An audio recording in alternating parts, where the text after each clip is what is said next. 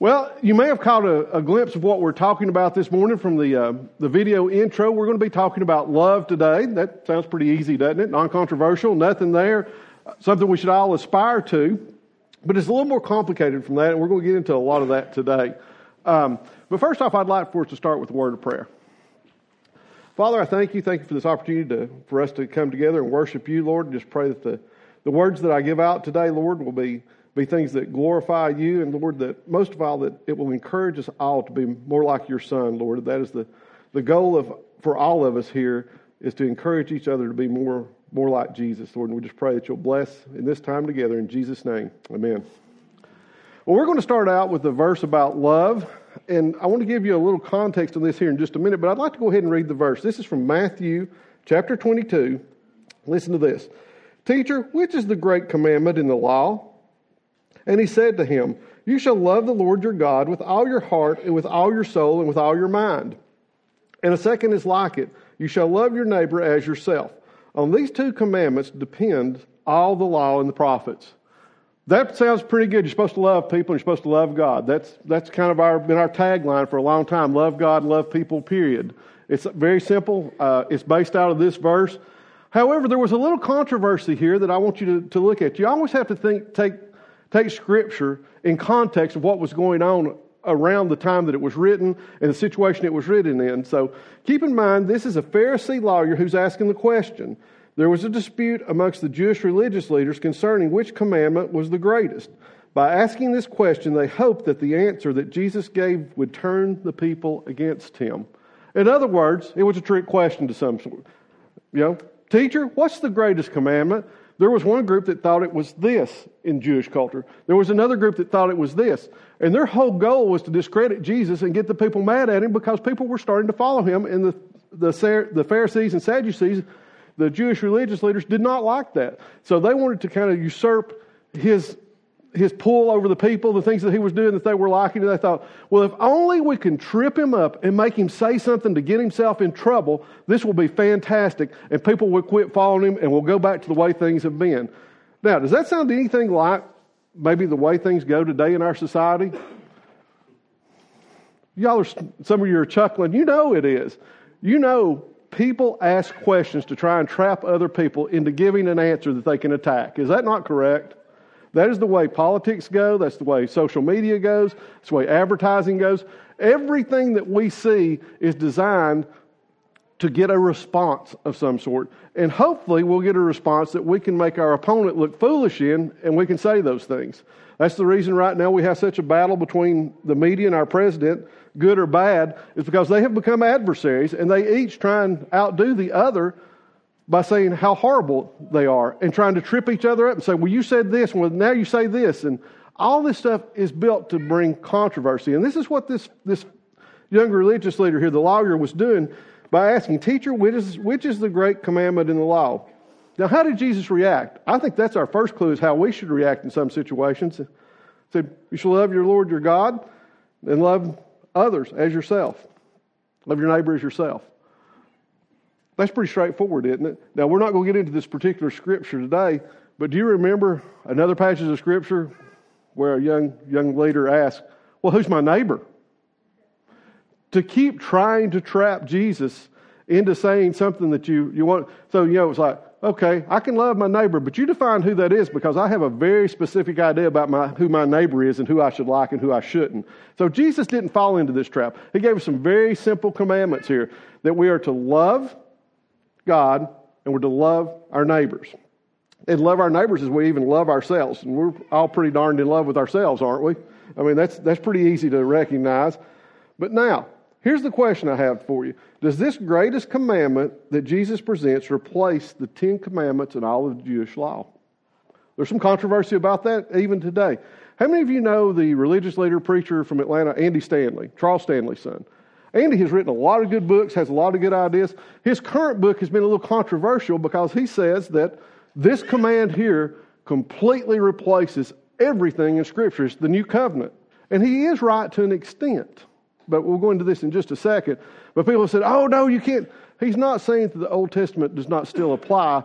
He's just saying there's a truth here that we need to look at and realize. And I think there's some value in that. When we think about the Jewish customs and law, and I see this argument all the time. I even saw this argument, and Andy Stanley made this in his defense of what he was saying and trying to explain himself, because, again, somebody had posed a question they didn't directly ask him, but they put it out into the media. Well, what does he say about so-and-so? Well, he didn't get a chance to respond. They didn't have a conversation with him. It was a one-sided, well, we think this. And I almost tried to answer the question for him. And Andy Stanley came back and said, here, let me give you a little bit of explanation. He said, that Old Testament law, he said, yes, I think much of that applies to our life. He said, but are we going to stone rebellious children? That's in there, isn't it? Old Testament has a lot of funky laws that were designed for the time and people that were there. Now, if I go to 115, Heath will be stoning rebellious children, me and everybody around him. I mean, how many of you worked in Kidmo? If you haven't, you may not understand stoning rebellious children, but but they are your kids, so you should understand. But no, we don't do things like that. That's just ludicrous to think that we would stone children. And that's what Andy Stanley's saying. You have to be careful to look at things in context, but the way we love people should supersede all this. Now, if you love your children, do you discipline them? Kids will say, oh, no. Parents will say yes. There is love in being disciplined, and God even disciplines us. But what I want us to think about is those, in the Old Testament law this morning, I want to focus primarily on the Ten Commandments. That's the big 10 that we can all remember. That's the ones that we get arguments over where they should be posted in the courthouse. We have all these fights about the 10 Commandments. But those 10 Commandments are not just law. Those are not just things, do's and don'ts for us, because those 10 Commandments are all relational. And you may have not thought about it that way, but the 10 Commandments are relational commandments, and they're based on loving relationships. So this is how we tie this together. This verse about loving God and loving other people, and it being the greatest commandment, is because all the other commandments have that love wrapped up in them. And I want to go through those 10 this morning, beginning with the first one. I am the Lord thy God. Thou shalt not have any gods before me. That's pretty easy. We all understand that. That was primarily used as a sense of idolatry. You weren't supposed to make images of other gods. You weren't supposed to follow other religions, that sort of thing, making graven idols, which the people of that day were famous for. Some of you may remember the old movie, The Ten Commandments, where they make the golden calf. That was the way a lot of people worshipped in that culture, as they made idols that they worshipped. And he's saying, no, don't do that. But this goes deeper. This is a relational command in that to be in a true relationship with God, we must love nothing more than we love Him. It wasn't so much of, don't make this golden cow down here and bow down and worship it. It was, you're taking your focus off me. We can't be in a relationship if you have other things that are more important than me. And that's what this was all about, was we need to love God like He's the only God there is. And sometimes in our lives, we get other things that interfere with that. Our gods may be our job. It may be relationships. It may be our addictions. It may be a host of things. It may be busyness. There are so many things that get in the way of us loving God like we should and having that relationship with Him that He so desires to be in that relationship. We are the only religion that has that. Have you ever thought about that? All other religions, the God, little g, who is in charge of that religion, has no desire to be in a relationship with the people. You know that? We know the true God, and that's because He loves us. We're made in His image. He gave His Son for us. He loves us that much that He wants to be in a relationship with us. So why should we get in the way of that relationship? Second commandment, thou shalt not take the name of the Lord in vain. That one's pretty straightforward. Is if you love God, you're going to respect His name and what it means.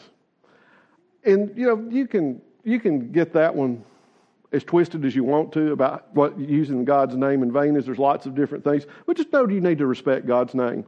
I can remember people would make the argument if you said, gosh, that was the same thing as saying God and you were taking His name in vain. I mean, really, people? We've got better things to worry about than that. So just remember that in your speech and the things you do, respect God and honor His name. Number 3, remember the Sabbath day and keep it holy. This is one of my favorites when we get to arguing about the 10 Commandments. We want this posted in every courthouse. Some very conservative Christians think that needs to be there. They need to post that everywhere we can. Well, first of all, most of us, including Journey, don't have that posted on the wall anywhere. I don't know if you've noticed that. It's a little hypocritical to say you need it in your courthouse. It's not when it's not in your own church. However, if we're going to take this in context where this was at, does anybody know when the Sabbath day is? It was yesterday. We've all missed the boat. If we're going to hang everything on remembering the Sabbath and keeping it holy, guys, we're all in pretty big trouble this morning. Okay? A broader context with the new covenant and loving God and loving people that Jesus is talking about. Remembering the Sabbath day and keeping it holy is, if we love God, we should dedicate time towards pursuing Him. That's what you guys are doing this morning. A lot of people these days don't see the value in what we're doing here this morning of coming together as a group of people to worship through song and prayer and to hear teaching about how we can apply the principles of God to our lives. People don't think that's important anymore, and I think it is. We need to dedicate that time. We need to set some time aside to pursue God and only God. And that is a sign that we're in a relationship with Him.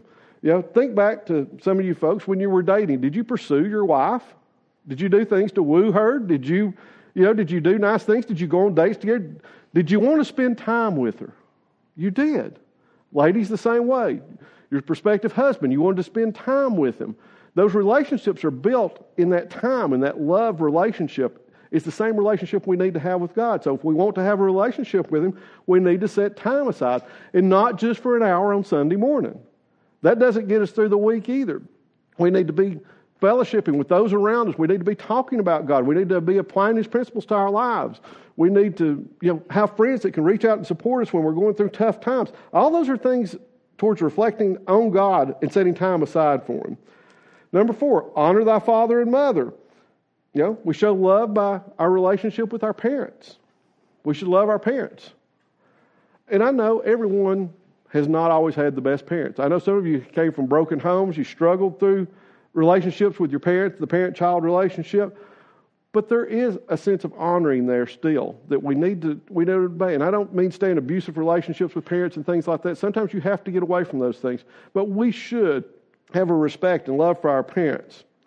Number 5, thou shalt not kill. Well, that's a pretty easy one. We like to pick the commandments that we like because those are the ones I don't struggle. I have not struggled with killing anyone today so far. Some of you guys are on thin ice that I've talked to this morning, but no. I've not struggled with killing anyone. But have you struggled with being angry with anyone? Jesus kind of goes on in a lot of things that He says to expand these commandments because He realizes people that kill each other are a small percentage of the problem here. And Jesus went on to say, when you're angry in your heart, that's kind of like killing people, isn't it? And that's a tough one for us because we all get angry. But we show love by honoring we are made in God's image. So murdering another person is the ultimate act of hate towards both the individual and God. How can we say we love God when we kill somebody that's made in His image? And when we say thou shalt not kill, that means thou shalt not murder. There are things when you're pushed to the point that you may have to kill someone to defend yourself. There are evil people in this world that would like to kill you for what you have. So you have to remember that always, that Jesus does not say you cannot defend yourself or those that you love or those that are defenseless especially. But this is talking about thou shalt not murder. It's to have that hatred in your heart. And if you have hatred in your heart against another man or woman, it's the same as hating God because they're made in His image. Just keep that one in mind. Number 6, thou shalt not commit adultery. Again, one that Jesus expanded on to include lust. He said, if you look at that woman with lust in your heart, that's the same as committing adultery with her. We need, in this case, to show love by honoring the relationship boundaries that have been established between husband and wife. I don't know how many times I've heard, well, God understands the situation. No, He doesn't. I've heard that over and over from people trying to justify relationships where they are breaking up marriages and doing things like that and say, well, God understands this. No, He does not. He does not support that. He has very defined roles of sexuality and marriage and family in Scripture. And He doesn't honor that. God did not take a man away from his wife and give him to you, or a woman away from her husband and give her to you, and that be His will. That is not the way it works. God does not do that. And our society has got that so twisted. Our divorce rates are so high. It used to be the church could be seen as an example. Now the divorce rate among Christians, those that claim to follow Christ, is as high as those around them in the world. It's become a disposable type thing where we can just say, well, that's gotten too hard. I don't want to deal with that anymore. I'm going to go, like trading cars. I'm going to trade spouses. I'm going to get me a new one. I can do better than this. We also get in the habit of saying, I deserve better than this. This is throughout this. We're going to talk about that a little bit later. We tend to think we deserve more than what we have all the time. I often was talking to a friend last week, and he even brought this up. Y'all ever listen? I believe it's Dave Ramsey. When people ask how Dave Ramsey is, he's always responded with "better than I deserve," and that's true for all of us. We're not inherently good people. We're all fallen. We all have a sin nature, and we do get, the grace of God covers those things, and so we are better off than what we deserve. But we have this thing where we need to have loving relationships, and especially in those marriage boundaries that God has established. That is a boundary that should never be crossed. You should not be even thinking about being in a relationship with somebody else's spouse. That's not for you. And that's what this verse is saying. And again, you're not showing love to God, and you're certainly not showing love to the person that's going to be harmed in that marriage by doing that. Number 7 is, thou shalt not steal. We show love by honoring what belongs to others. That's a pretty easy one, we think. Don't have a real problem with going out and I want to go steal your stuff. If you leave your purse in here, I'm going to pick it up and get your wallet out of it and take your credit cards and go to Walmart. That seems to be the common thing. Look, guys, if I steal your credit card, I can find better places than Walmart to go spend it. I'm just saying. I'm going to go someplace that has some really cool stuff that I can't afford. I'm not going to go to Walmart and buy, tennis shoes and coffee with it. That's not what I'm going to do. I'm going to go spend your card somewhere else. But we shouldn't steal from each other. Really easy when you look at it then. But again, expanding it like Jesus would. Do you always give your employer an honest 8 hours a day? Do you ever steal time for your employer? We don't think about things like that, but we need to respect those that we work for, and those that have employees under them need to respect those people and be in a loving relationship. The Bible says a lot about that in how slaves and masters were to treat each other. It's very much the same as employees and employers. A lot of the same principles apply in how we should treat each other, how we should love each other, and respect each other, and not try and steal from each other. Number 8, thou shalt not bear false witness against thy neighbor.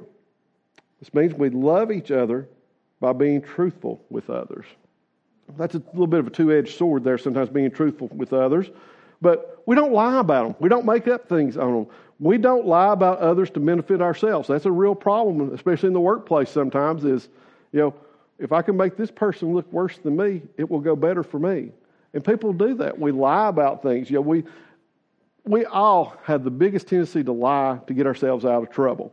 And I am horrible at it. Ask my wife. She says, I can tell by looking at your mouth you're lying. I can't even make a joke with her. She can tell. It's like, guys, I need some help. If any of you are good at this, I could use some coaching on it, because I don't know how to lie to my wife evidently. And it's very disappointing to be a man and not be able to say that I can lie to her and her not catch me. But there is no way. There is no way. She nails me every time. She says, I can tell by that look on your face. I can't even tell a joke. I can start out, she's like, this is a joke, isn't it? I'm like, golly.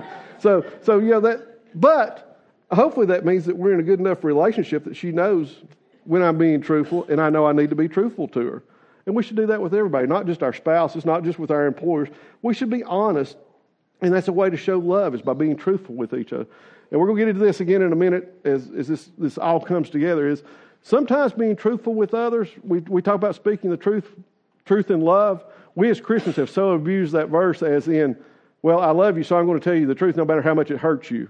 There are ways that you can soften telling the truth. Believe me, there are ways you can do it, and there's ways you shouldn't do it. And we'll talk about that here in a minute. But, just having a truthful relationship in everything you do. And it's a whole lot easier to do that because you don't have to remember what lies you've told. I mean, lies are often described as a web of deceit, and it goes in all these directions, and you have to keep up with who all you've told these lies to. I have a good friend of mine. He told me one day that his stepdaughter, from Friday to Monday morning, had lied to him 71 times. He kept count. He's like, I can't believe anything that comes out of your mouth, because you change the story every few minutes. And he said, you know what the worst enemy of a liar is somebody with a good memory.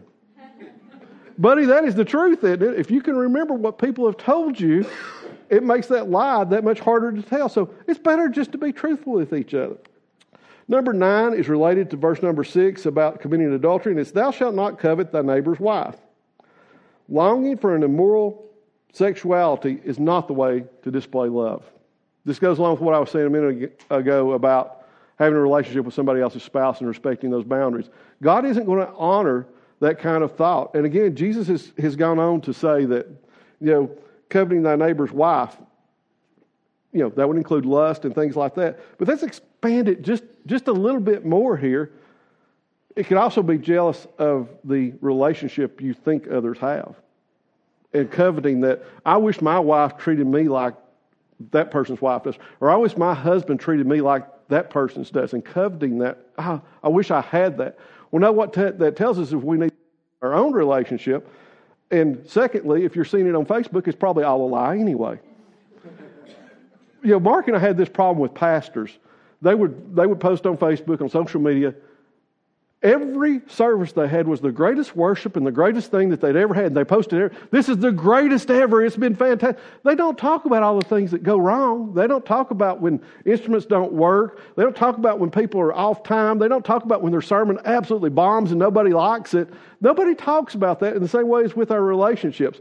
We start coveting people's relationships that aren't even real. We see all these, and guys, and ladies, it doesn't work like a Hallmark movie plot either. Have y'all ever, y'all know what I'm talking about. We just came off Christmas. Of course, all Hallmark movies are very much the same, except for some of the mysteries that I watch with Karen. I'll actually admit to watching some of those. They're kind of fun.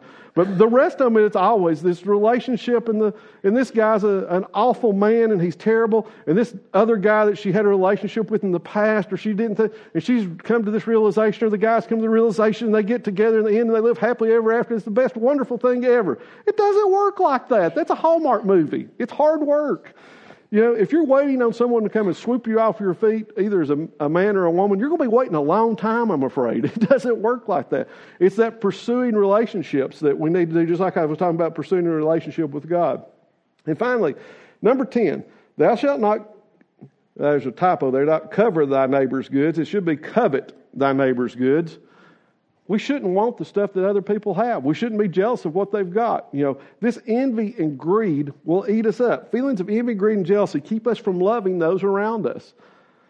That kind of goes back to I deserve better than this. Well, I work hard. How many of y'all feel like you work hard for the money you make? Those of you that are employed in a full-time job or part-time job. You think you work hard for it? You think you deserve more? We all do. So if I'm working this hard, why does this guy have this and I've got that? It's not fair, is it? People should maybe that's the reason socialism is so popular right now. We all should have the same thing. Maybe that's where that idea comes from, is that envy in our hearts that we all want the same thing. The funny thing about when we look at these things is we all want to say that, yes, we deserve more than what we have, but none of us say we need to give away part of what we've got to somebody that has less than us, do we? Doesn't work that way, does it? It only works when we want more for us. But when we see somebody else that's struggling, we don't want to give more to them. That's part of the envy, greed, and those feelings that we have that we struggle so with. And these are hard truths to know, that those 10 commandments, and there are so many other things that aren't covered just by those 10 points. But I've given us a lifetime of work just there in those 10 that we can work on in our loving relationships and how we should love each other. Those are things that we should be concentrating on and we should be doing. But it is hard work. It is very hard work. Relationships are hard. Now, how do we love in a practical, daily manner? That's where all this really comes together. And I've tried to highlight that as we've gone through these 10 to some extent. How do we do this in a practical manner? It's easy to sit here and go through and talk about how we would do things and how we should do things, but how do we actually do them? How do we react to those negative situations in life? How do we get together with those that are different from us? How do we find common ground? How do we love other people on a day-to-day basis? I read this quote this week, and I thought this was really good. Is one of the hardest things in the world is to be right and not hurt other people with it. Dallas Willard.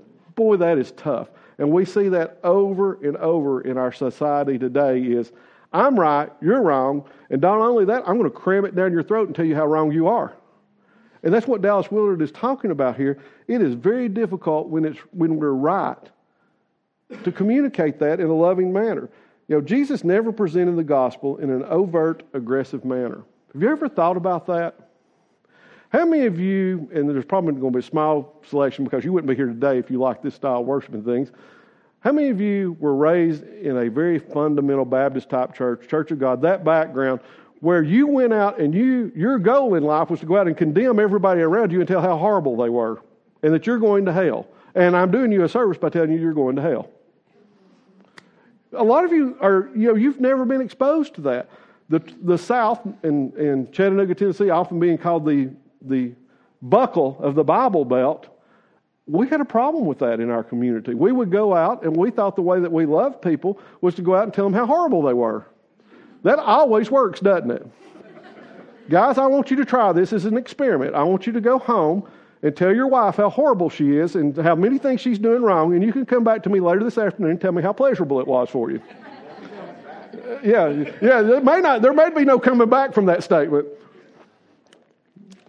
But those are things we as a society, and the reason I bring it up is Christians who should know better are just as guilty of it, of pushing our opinions and our views and things onto others in a negative manner.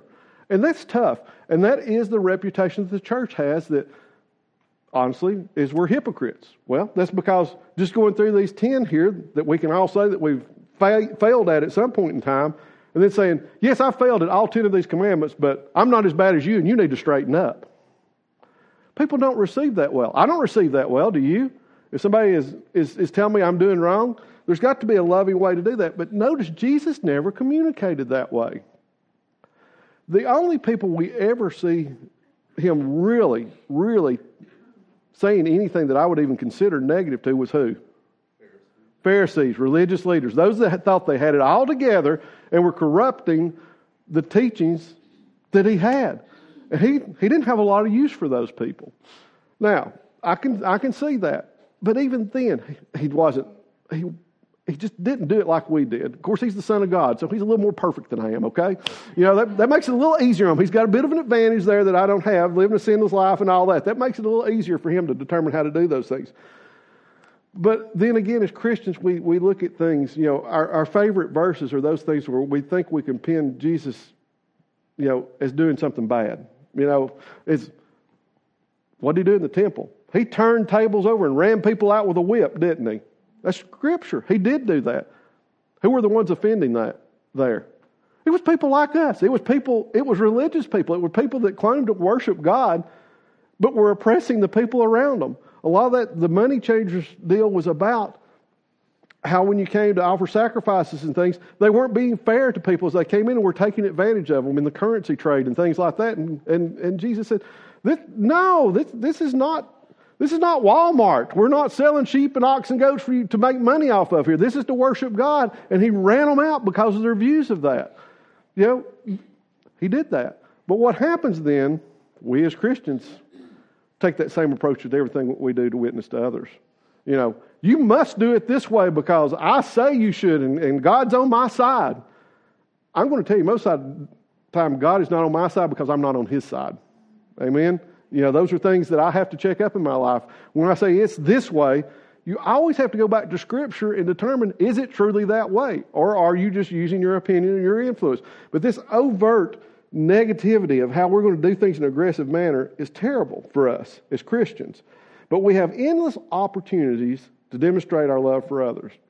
Have y'all ever thought about that? How many times a day you really have the opportunity to love somebody else? How many of you live in a bubble and never associate with anybody else? We've got one down here. You're sitting next to your friend, so you're a liar too. See, I called you out on it. See, Matt, hit him for me, would you? Just go ahead and smack him. Yeah, that's okay. Yeah, I'm fully encouraging that aggressiveness on your part. No, but we don't live in a bubble, so we have to have relationships with people. So we have ample opportunity to show how much we love others, right? But do we do that? Do we do that? We compartmentalize that love. We show it at church. I haven't seen anybody here today that I felt wasn't a loving person. Everybody was so nice, and they were greeting each other. Miss Jean was hugging everybody back there. Is Miss Jean in here? Where's there? She's back in the court. Miss Jean is hugging everybody and loving everybody. She is so wonderful. Kelly will not share that same story with you, I'll guarantee, because she's had to discipline Kelly in his life. I bet she didn't go, Kelly, I love you so much, honey. You just did wrong. I'm so proud of you still. No, she probably whacked his rear end. She sitting back there, amen? Amen. We don't always show our true faces, do we? And I love Miss Jean, and I can kid with her because I know her and her family, and they're good friends. But we think about all these things. We put our best foot forward on church on Sunday morning, right? It's easy to love people here. Even some of you that are Alabama fans and things like that. We'll let that go, though. You got your up, you got what's coming to you there, so I'm happy. And all you other people that are laughing, that's just mean, isn't it? I hate it Heath's not in here to hear all that, but it's okay. But, we take things too far sometimes in the way that we try and be hurtful to others to get a point across. And we got a video this morning. I'm sure some of you have seen it this week. And we're going to go into depth in this about how we can show love to each other.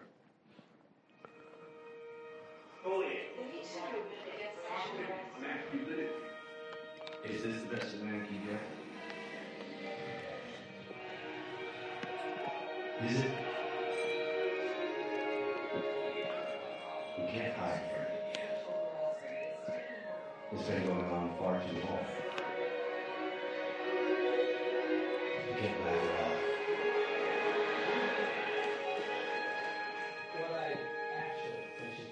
Making the same old excuses.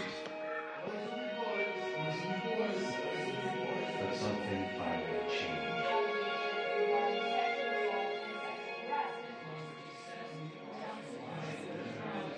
And there will be no going back. Because we believe in the best in men.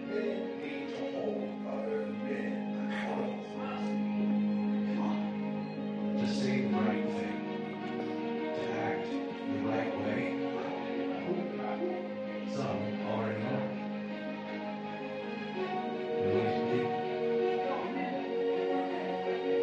And small.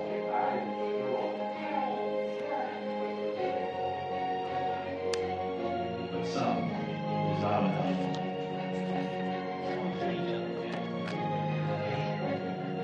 Because the voice of today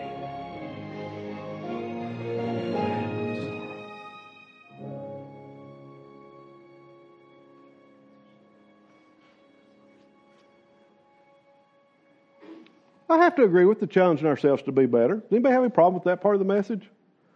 But everybody out here probably had a different reaction to that. I've seen this in the media this week. Everybody had their own take on what this message was trying to say. And people disagreed with it. Some vehemently disagreed with it. And I think the problem is, just like I was talking about overt witnessing and things like that, our society has come to the point that now even our media expects to polarize us on issues to sell us things. We now accept the way you do things is you market to one extreme or the other, or some people try and straddle the line, but we try and pit people against each other to sell our products. Men had a different reaction to this than some women did. Some women had the same reaction that men did. But there was a problem in the premise of all of it. And that's when we start using things like most and some and all those things. That's where it gets to be tough, and that's where we need to step in and show love for each other. One of the things I would caution people about that don't see both sides of this eye, and there are two sides. There are men that behave horribly, just like that says, and they need to be called out on it, and we as men should call out our peers if they're acting that way. However, not all men act that way. And that's the two extremes that we're seeing. The ad doesn't necessarily overtly try and do that, but the reactions to it is where the problem relies. And we're seeing people polarized into camps, of whether it's a good ad or a bad ad now, based on those two camps. And that's not a Christian outlook for us. We shouldn't be taking such polar sides that we have to be so engaged in this. There are things there. And this is the litmus test for me, is when I see people say that most men act that way. If you're a lady here this morning, would you say that your son or your husband sitting next to you acts that way? Nobody in here is going to say that. And the problem is, you have a relationship with that person, right? You know them. You know their heart. You know they wouldn't do that. But for those people you don't have a relationship with, it's very easy to say they'll do something that you don't have any idea whether they're that way or not. And that is our problem as a society, is we have taken to extremes. Listen to this. Someone had responded that they didn't like the premise of the ad, and that most men do condemn bad behavior whenever they see it, whether you agree with that or not. But somebody responded to that with how anyone could even utter a thought like this in light of the Catholic Church's ongoing sex abuse crisis is a mystery. Did everybody in the Catholic Church abuse children? Do you think that most priests went into the priesthood with the goal of abusing young boys? No, nobody thinks that. But it's okay to say today, for whatever reason, and we can categorize those priests. If you come out and defend and say, that's not that true, and they'll say, it's even that way in conservative Baptist churches. You see exceptions to all of this, but most are not doing it. And that's where we are seeing the division in our country is caused by this not loving each other and categorizing people. We're saying that most do this, most are good, most are bad. The truth is somewhere in the middle, but the middle doesn't exist anymore in our country. I don't know if y'all have noticed that, but if you take a rational, in the middle of the road stance, it's not welcome anymore. You have to get in a camp. You have to do this or this. You can't take even a political platform and say, I like these points, but I don't like this one. And I like these points, but I don't like this one. You must choose a side. And that's the way our society has become. Now, what happens in all that is we begin to communicate in hateful manners. We begin to quit showing love to each other because those people are different from me and I don't like what they're saying. So I'm going to show them how much I disapprove of them by how hateful I'm going to be. This is very easy to do when we're talking about people groups and talking about people that we don't know. We make assumptions about what their beliefs are, what their morality is like, and we start making all these assumptions and things. And even as Christians we do this, and the world around us looks at it and says, you're just like the rest of them. That's not what God's intention is for us. To make this communication the correct way, it needs to be in a relationship. I can assure you that most people that post on social media, which is our preferred communication means in the United States, whether it's Instagram, Twitter, Facebook, some of y'all are still on MySpace, but that's your problem. That's a little out there. Some of you guys are still hanging on to MySpace. They may close that down sometime. That may not be real effective for you. But we tend to communicate via social media like this. And the problem being is we think we could be so aggressive in making our point, and we say things that we would never say to somebody in person. Y'all agree with that? That is such a shame that we think that we have the freedom, especially, y'all got to remember, if you claim you're a Christian, your witness and your testimony is on the line when you speak, whether it's in a public forum, whether it's one-to-one, whatever.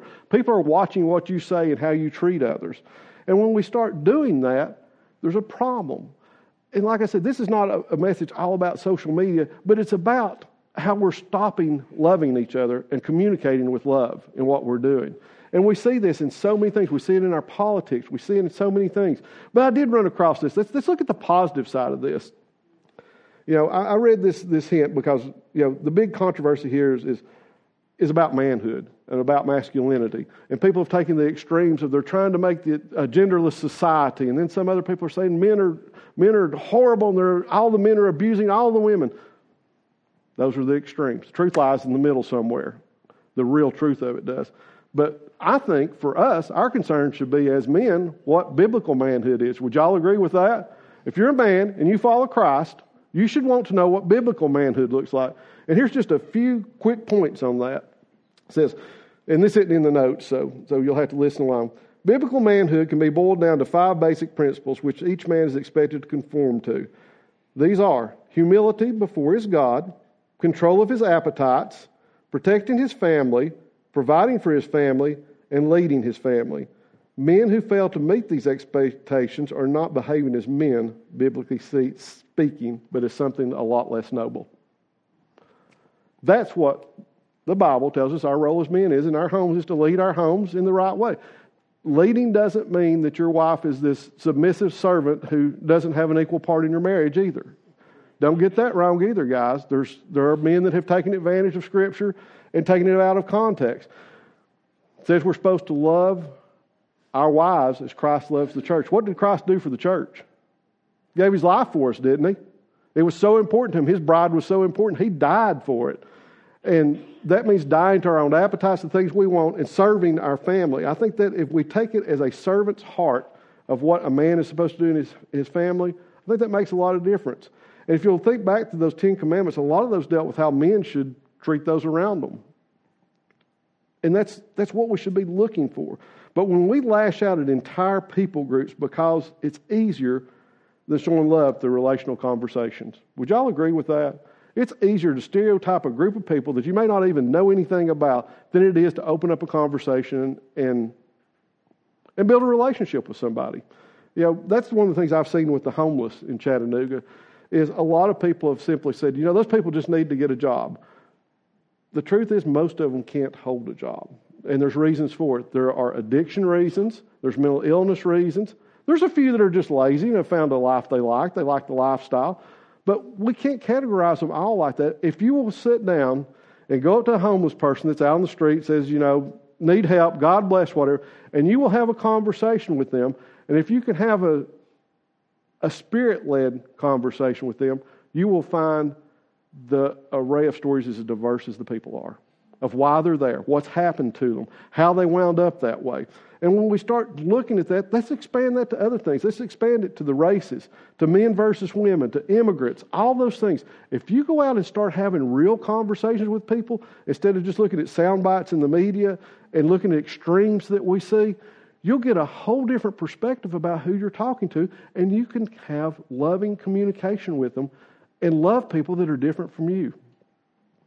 It would be really easy, just like I said earlier, all of y'all have shown love to each other here this morning. If everybody were like you, it would be a wonderful world, wouldn't it? We'd all love each other. It'd be fantastic. There would be no crime, no wars, no famine, no anything. We would all just be wonderful people.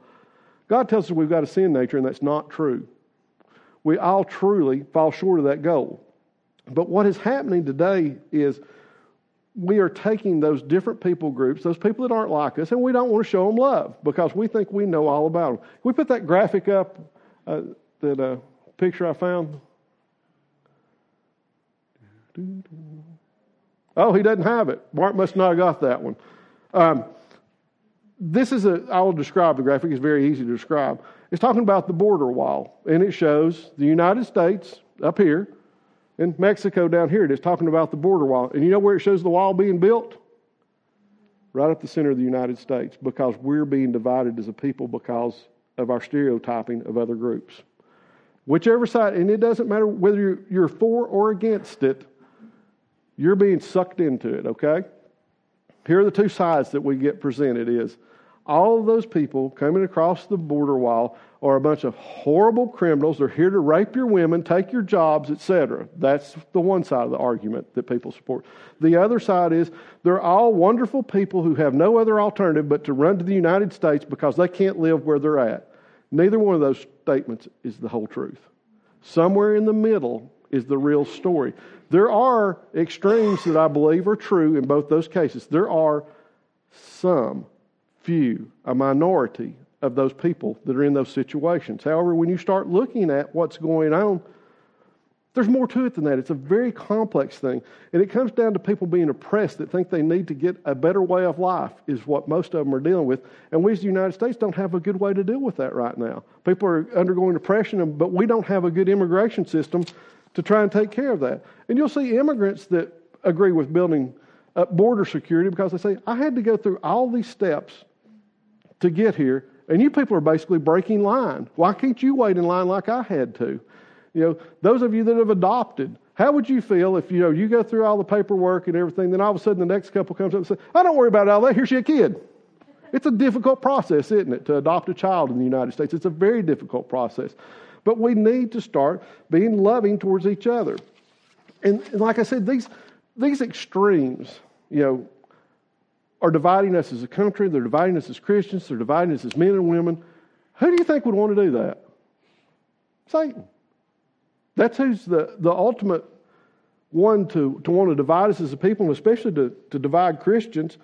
But there are ways we can insulate against this. And we're going to go through several verses here as I close that tell us how to communicate with each other. Let's look first at James 1, verse 19. It says, "Know this, my beloved brothers, let every person be quick to hear, slow to speak, and slow to anger." Two things I really like in that verse are being quick to hear, but slow to speak and slow to anger. That is not the way our society is geared today. We are very quick to respond with something that, is very cutting, is very negative. Listen to those around you. Empathize with those that may not be like you. Try and strike up conversations and love those people that don't look like you and learn more about them. That's a difficult thing to do, is to love people that aren't like you. But if you will begin to be quick to hear, quick to listen at what's going on, you'll be able to build relationships that you never dreamed of. Because down inside, you know why we all have things in common? Because even if you're not a believer, you're still made in God's image. And there's something there that we as Christians need to capitalize on. Ephesians 4:29 says, "Let no corrupting talk come out of your mouths, but only such as is good for building up, as fits the occasion, that it may give grace to those who hear." There's a lot of goodness in that verse. No corrupting talk. Say things that are good for building up, as fits the occasion, and giving grace to those that hear.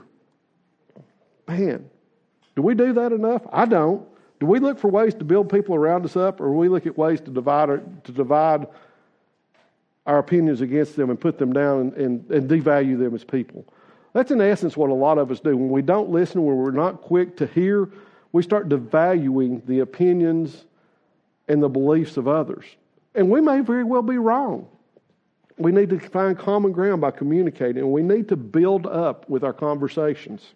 We need to take care of those type of relationships. Proverbs 12 says, "Some people make cutting remarks, but the words of the wise bring healing." How many of you see healing communication amongst anybody these days? Do you see things where people come in and try to be that person in the middle of the road, that person that says, "I understand your point and I also understand your point," and we need to come together and heal our relationship so we can move forward and do what's best? Do y'all see that? I don't see a lot of that these days. Again, I see this polarization that you have to fall into one camp or the other. But you need to bring wise words of healing. Wisdom is something that God tells us He gives us as a gift. Do y'all believe God is wise? Do you believe He can show us how to react to situations? We sometimes just take that for granted that, God can't do that, but He certainly can. Proverbs 18:2 says, "A fool takes no pleasure in understanding, but only in expressing his opinion." I think that should be Facebook's tagline, don't you? A fool takes no pleasure in understanding, but only in expressing his opinion. There are so many of us, and we've talked about this here before, that we think that our opinion is the only one that matters, and we're right, you're wrong, and that's why we're out here, is to let you know how right we are. That is not the way Scripture tells us we can act. As a matter of fact, I think that just said that a fool takes no pleasure in understanding. We need to start understanding those around us, whether it's your spouse, whether it's your coworker, whether it's a people group you don't even know. And we need to take steps towards understanding and communicating with each other in a loving manner. We need to love those people that aren't like us or those that we struggle in our relationships with. Psalm 19:14 says, "Let the words of my mouth and the meditation of my heart be acceptable in your sight, O Lord, my rock and my redeemer." What that is saying is, let the words of my mouth and the meditation of my heart be acceptable. Okay? The words that come out of your mouth come from the meditation of your heart. Whatever you're concentrating on, whatever you're feeding your heart, is likely going to be spoken out of your mouth. And that's something we need to be careful of what we consume. If we consume only negative thoughts, negative opinions, and those things start festering in our heart, and before we know it, they start coming out of our mouth. We may not even know where they come from. We don't spend enough time in Scripture learning how to manage our lives. We don't think about meditating on the Word of God. Just these last bullet points here, which are on YouVersion, you can go out there and look. Just these verses here should give you a lot of encouragement on how to deal with those around you and how to be slow to speak, quick to hear, and manage those things and look at the heart. Ephesians 4:15 says, "Rather, speaking the truth in love, we are to grow up in every way into Him who is the head, into Christ."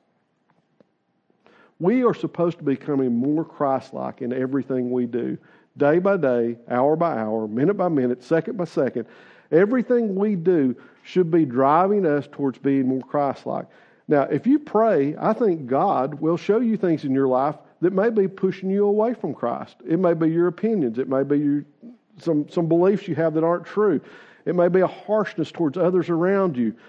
God will show us if we will ask Him and meditate on His Word and say, God, show me this week how I can show love to those around me. Show me how I can be the peacemaker. Blessed are the peacemakers. Remember that from the Beatitudes? Those that try and make peace out of these polar extreme situations are blessed, God says. He doesn't say blessed are the ones with strong opinions here or blessed are the ones with strong opinions here. He says blessed are those that are making peace and showing love towards both sides. That's who we as Christians are supposed to be. And we go back and look at how Jesus did it. Do we ever see Jesus taking up those issues just like this first thing here where they were trying to trap Him into being on one side or the other? Jesus in a loving way showed them the middle ground, didn't He? He showed what He loved. He showed His love towards those around Him. He didn't say, you're wrong to even, because He could have very well said, you're wrong to even be thinking there's one commandment that's greater than the other. No, He just simply told them, here's what everything else hinges on. It hinges on our love for each other. We should be known by our love. And He did that to give us an example of how to live day to day. That's as true then as it is today. Those people that Jesus was speaking to had the same problems that we have today. The society looked a little different, but they were struggling with many of the same things that we did. So what I would pray this week, guys, as we close, is that you'll apply these things to your relationship with your spouse, your relationship with your children, your relationship with your parents, your relationship with your coworkers, relationship to people you may not even know out here in these people groups, that you will begin to take an understanding heart towards those that don't look like you or those that you struggle in a relationship with, and let God speak through you. It would be wonderful if we as Christians could be seen as the peacemakers in today's time, wouldn't it? That people looked at, we should ask that person over there because I know they're a believer. They say they follow Jesus. They have a lot of wisdom usually. Let's ask them what they think. We should be able to have that reputation in our communities and we should build those loving relationships with each other. And I just pray that as we close that we'll do that. Let's pray. Father, I thank you. I thank you for this day, God. We just pray that we'll learn to not be such a divisive people, God, that we'll learn that there are ways that we can certainly reach out in love to those that aren't like us, God, that we can. It's a simple love. Everything we do should be so simple. Simple as that greatest commandment of loving God and loving people. God, it is so simple, but so hard for us to grasp and do because we get in the way of it ourselves. The way we feel about things, our own opinions, our own beliefs, God, they get in the way of that relationship, God. And I just pray today that you'll restore that spirit in us, Lord, of being the peacemakers, Lord, that we can love those around us, whether it's in our own relationships with our spouses. Maybe there's marriages here today that are struggling, God. I just pray that if there's anyone that hears this today, God, that they'll go back and look and learn to love their spouse, and learn to pursue them, God, and that we'll learn to pursue you like we do our relationships here on earth, God, and just pray that you'll help us in these things, God, and help us to see things the way you would have us to see them and not the way society wants us to, God, because we are a peculiar people, God, and we should be thinking differently and acting differently than those around us, God. And I just pray this week that you'll encourage us, as many of us use this as a study guide this week, God, that we'll have some good conversations of how we can treat people while having different opinions, God, and how we can love our spouses and our children, our parents, how we can build these relationships in love, God. I just pray that you'll help us as we do our Bible studies this week and bless in that, God, and just pray that you'll bless in all the things we endeavor to do for you. For it's in Jesus' name we pray. Amen.